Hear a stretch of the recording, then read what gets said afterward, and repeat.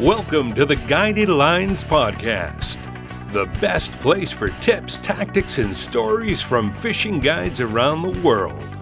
And now your host, Jake Baker.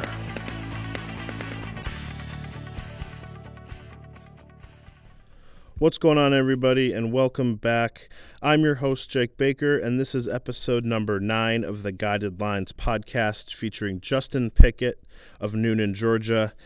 Justin is a guide at the Fly Shop Co., which operates out of Blue Ridge, Georgia, and is also a contributor to ginkandgasoline.com.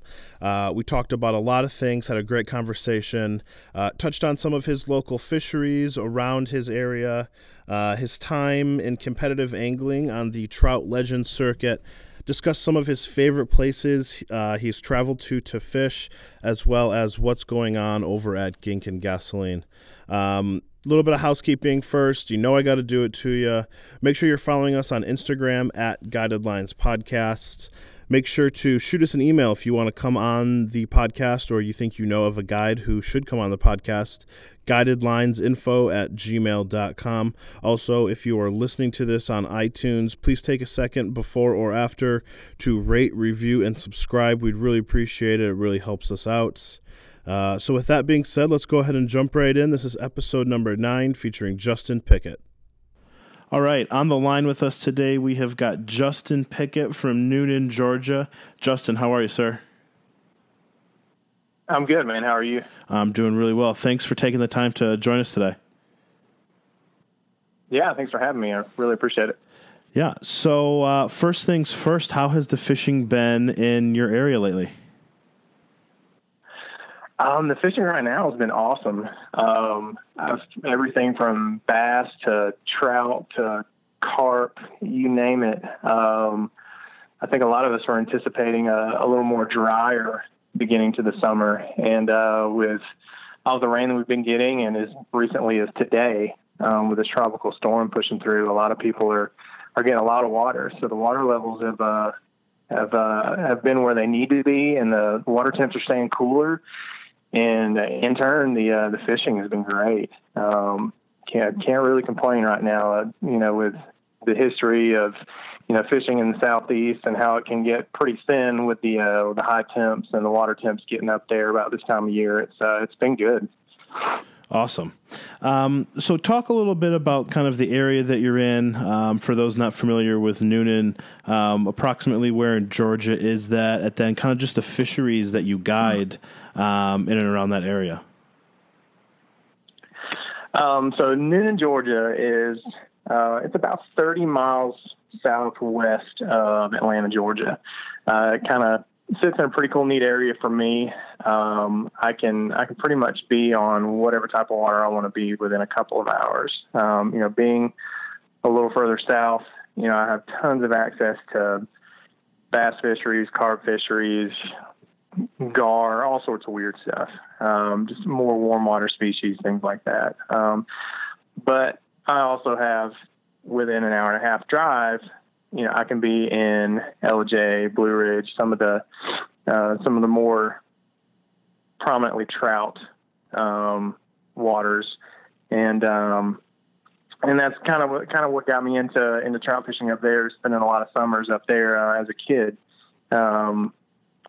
I got introduced to trout fishing. My parents had a place on Fightingtown Creek, and that's how I kind of fell in love with the whole North Georgia area, the mountains and the trout streams and everything. And that's kind of how I got my start there. But, and then moving down here to Noonan kind of put me away from that. But in the same aspect, it put me closer to saltwater. So now, within a few hours, I can be in Florida, or I can be on the Georgia coast chasing after redfish and that's awesome. Sea trout and all that myriad of saltwater species. So it kind of puts me in a cool little area where I can reach out and touch a little bit of everything, instead of being, where as much as I would love to spend a lot of time out in Montana, I would miss saltwater. I would miss, some of the things that I get down here. Right.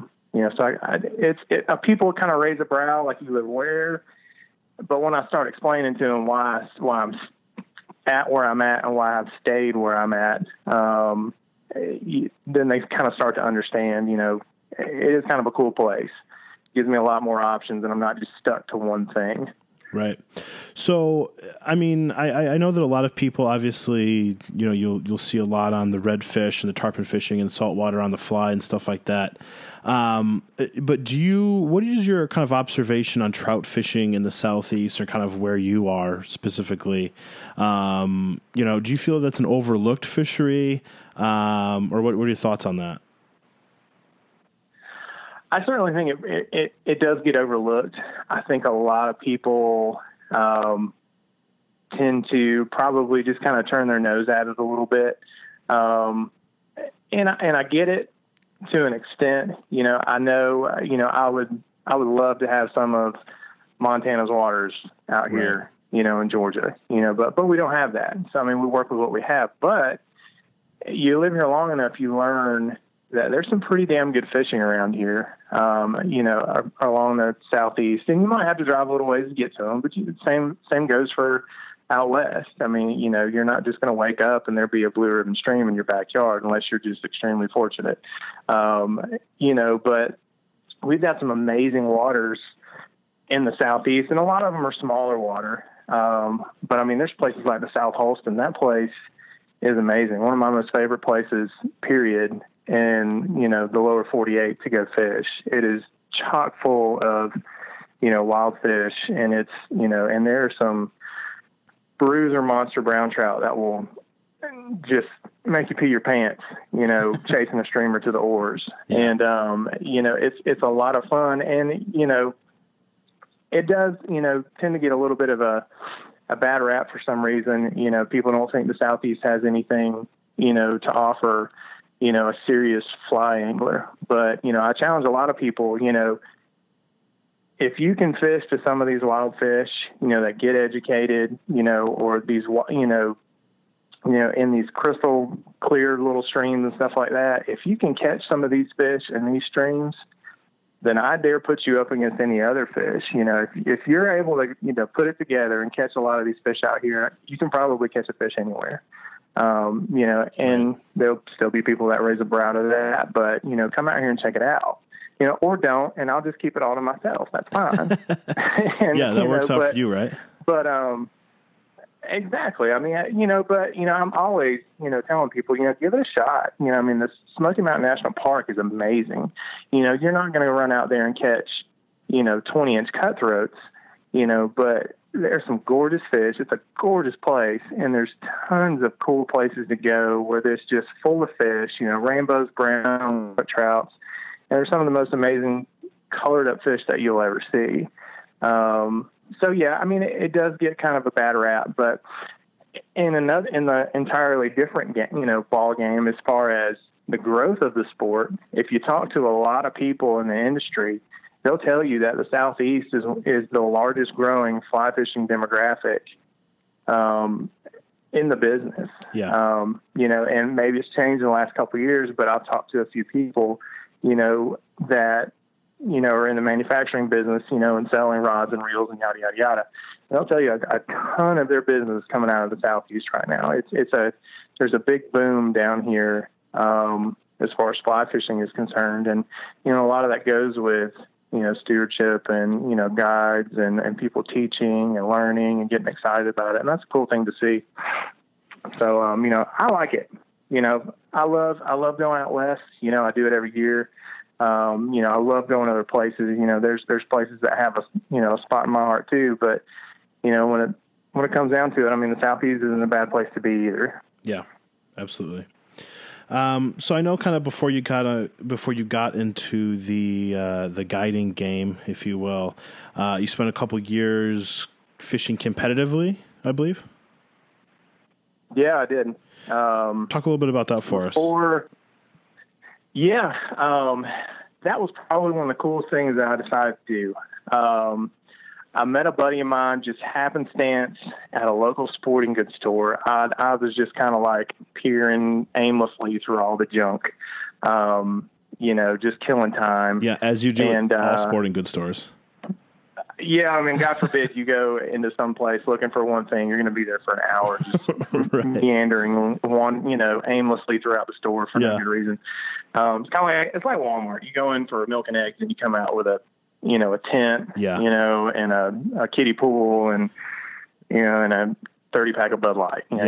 Don't make any sense, but hey, we're going to go have fun. I was actually, I was just in a Gander Mountain yesterday, and they're closing a lot of their stores nationwide. Yeah, taking advantage of that. Yeah, so I was strolling. Everything's been marked down to retail. Oh yeah, so I was strolling through, and then I was in there for maybe 10 or 15 minutes, and I look up and I realize I'm looking at like ice fishing jigs. Because obviously I do a lot of ice fishing up here in the Midwest, and I'm like, "What? It's the middle of June. What are you doing right now? You got to get out of here." So I had to put everything down and step away. But yeah, I've been there. I mean, who hasn't been there, done that? Right. Sorry. But yeah, no, it's good. But yeah, so I'm just kind of doing that whole thing, just wandering around. And just happened to bump into this guy, and he was there looking for a net. He had lost his net. He was going fishing the next day. He needed a quick little hand net just to kind of fill the void for the day. And we just happened to be looking through, the crappy little fly fishing section because, nothing down here really carries a lot of stuff. But that was the only place that had hand nets. He picked one up and he goes, "Hey, do you fly fish?" And I was like, "Yeah." He was like, "Well, my name's Ben." And that kind of rolled into more things. I went fishing with them a few days later, and then it just kind of rolled into, hey, I'm thinking about doing this. Competitive fly fishing is really key, kind of catching on, and there were already teams competing at both the national and the world level. Just to kind of throw things out there, Team North Carolina was a big one in the beginning that really kind of started Team Dead Drift, which is the team that Ben and a few other people had kind of already started talking up, and that I decided to join. And there's probably a dozen of us, maybe a couple more, I'm trying to remember, that really started that team. And like every weekend we were trying to do something, whether it was learning something from somebody or trying to do like a miniature competition where there may have only been, 10 or 15 or 20 people competing, just to kind of get that flow going and learning, little tips and tricks from each other and learning new techniques, with the Euro nymphing and all the different forms of it. And it just kind of kept rolling, and it was a lot of fun. I met a lot of cool people. Competitive fishing, of course, was that new kid on the block at the time. A lot of people were just kind of like, why would you want to compete? It's fly fishing. We do this to enjoy it. But a lot of people didn't understand that, maybe weren't involved with it, didn't know a lot about it.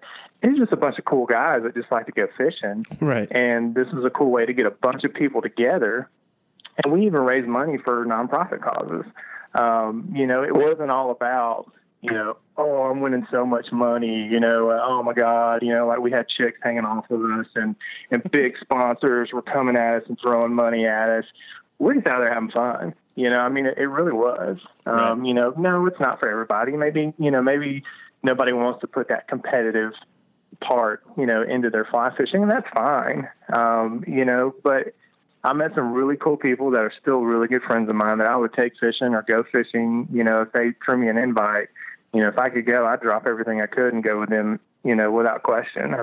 Some really cool dudes. And we're talking about people who were 16 years old all the way up to, 50, 60 years old, just enjoying it, having a good time, and it was a lot of fun. And I learned a ton about fly fishing, and I added a lot of different cool little tools, to throw in my toolbox. A lot of people talk about, oh, nymphing, I'd never do that, or oh, Euro nymphing, I'd never do that. Why would you do that? Well, you know what?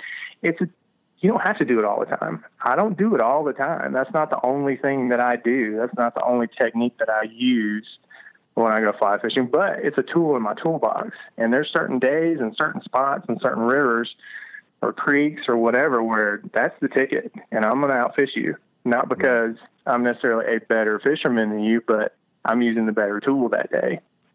What are the... I did it for about 3 years. Oh, go ahead.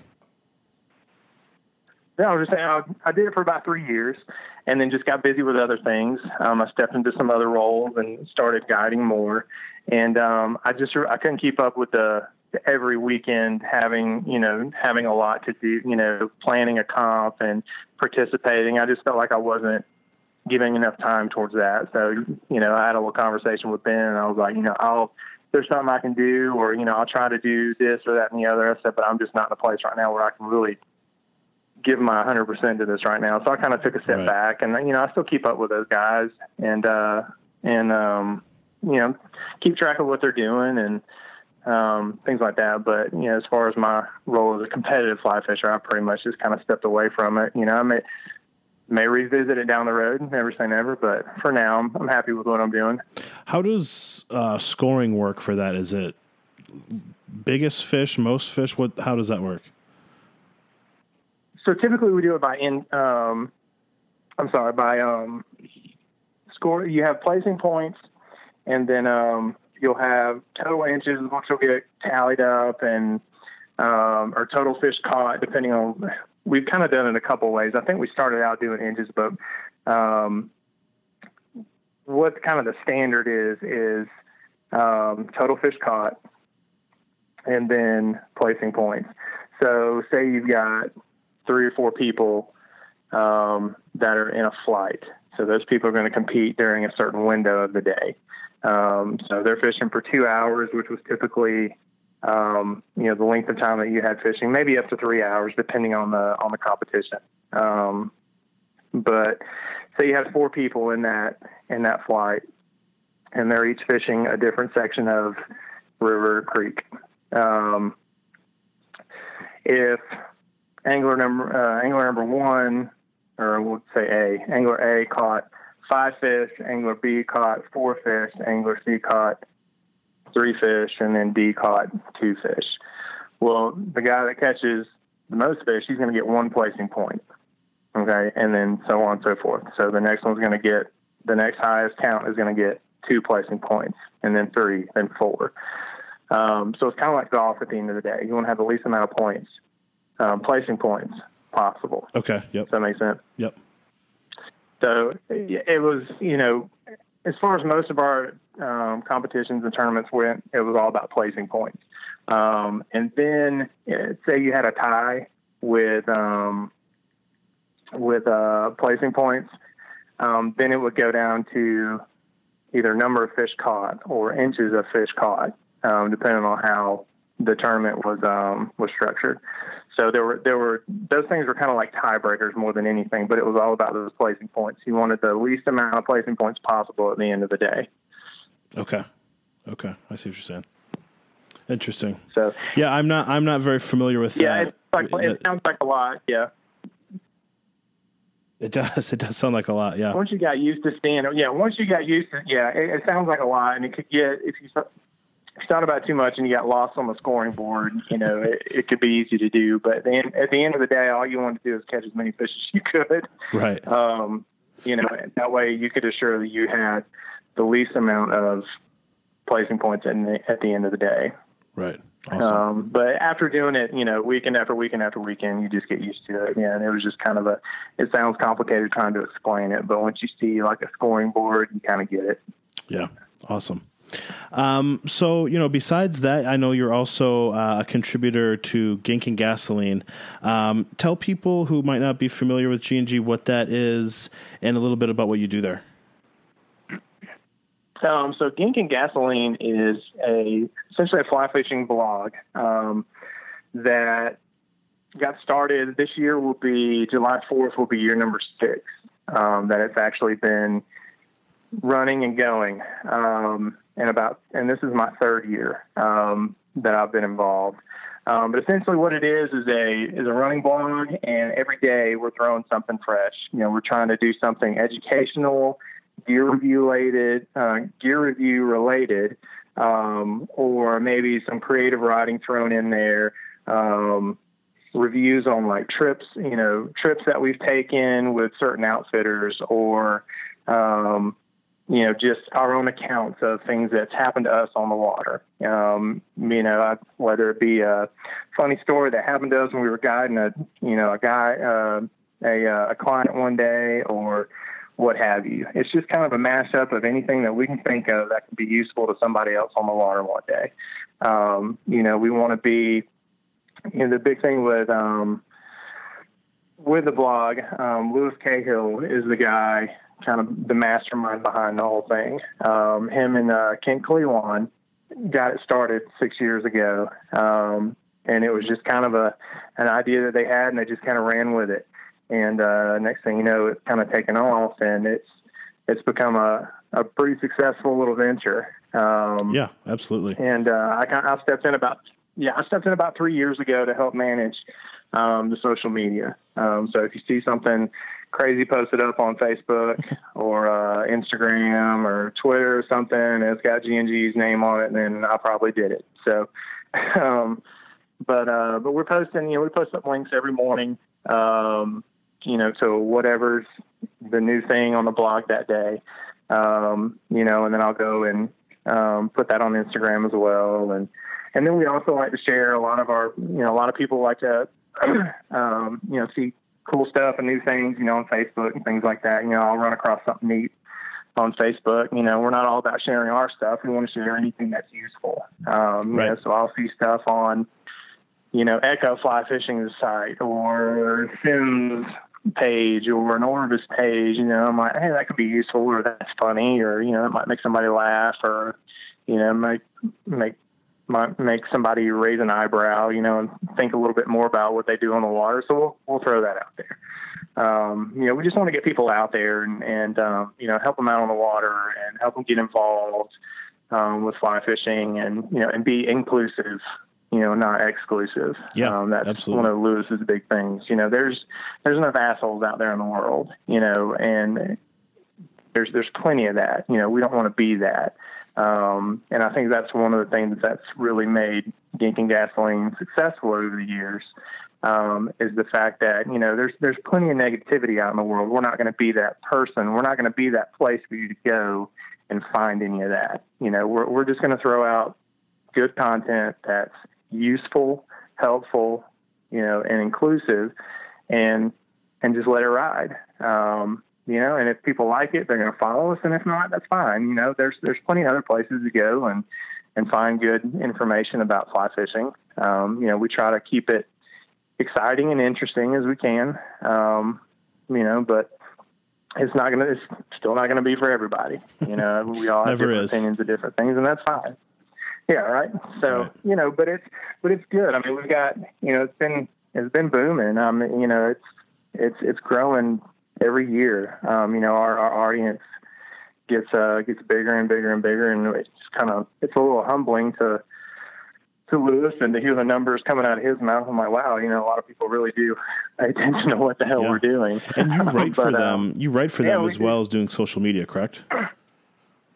Yeah, I also do a lot of, I do contribute articles and things like that. I try to keep something up at least once a week. Keeping up with some of the demand. But Lewis does the majority of the writing now. And then we've still got some stuff coming from Kent. And then Bob Reese has recently come on to do a lot of our fly tying stuff, which has been really helpful. He's a really cool guy, and does some great tying videos and stuff for us, and does some good write-ups for him. So, but we also have a lot of other contributors kind of throughout that kind of add to our repertoire of content, as far as saltwater and, fishing abroad and just a little bit of everything. We try to put in as much of everything as we can, and not just be, so heavy on, trout. Right. It's hard to do sometimes, but, we try to grab a little bit of everything. But it's been good so far. It's been a lot of fun, and we have a lot of fun with it. And we have a lot of cool ideas and a lot of good stuff coming down the road. So awesome. It's exciting. It's a lot of fun. Yeah, definitely. Well, we'll be paying attention for it. That's definitely a website that I check out fairly often. So I get a lot of good stuff there. Yeah, well, that's awesome. We really appreciate the support. We always love hearing feedback from our readers, because that's just someone else that we know that is reading our blog and following us, which is awesome because that, helps us keep things going. And then it also gives us, constructive feedback, as far as, what they may want to hear, what they want to see more of. Right. So that kind of helps us guide us in the right direction as far as what everybody wants. Yeah.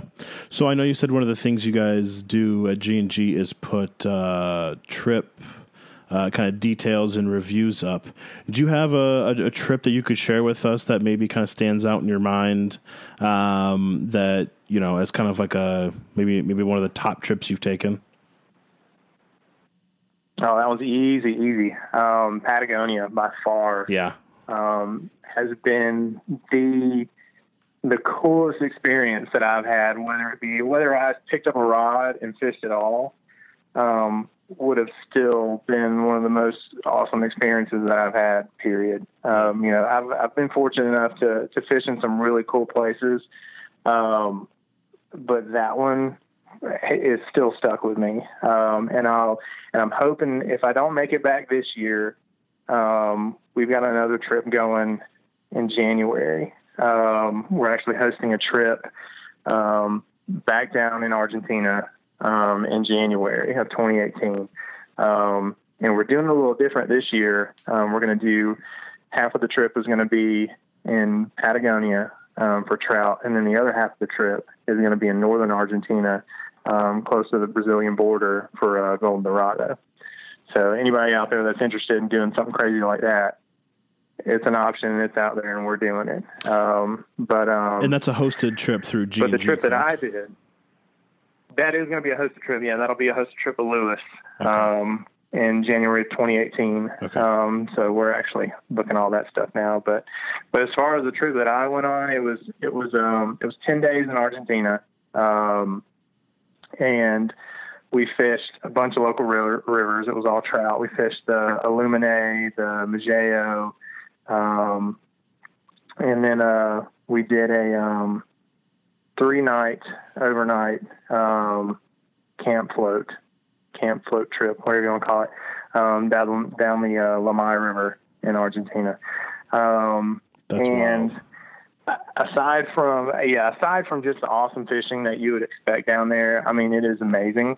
Just everything about that place was awesome. And you fly into Bariloche, and then you're taking a 2-3 hour ride out to the ranch, and you're staying at this really cool place. And of course, the people there are just amazing. Even in town, everyone's just awesome. The culture down there is just amazing. The scenery is just awe-inspiring.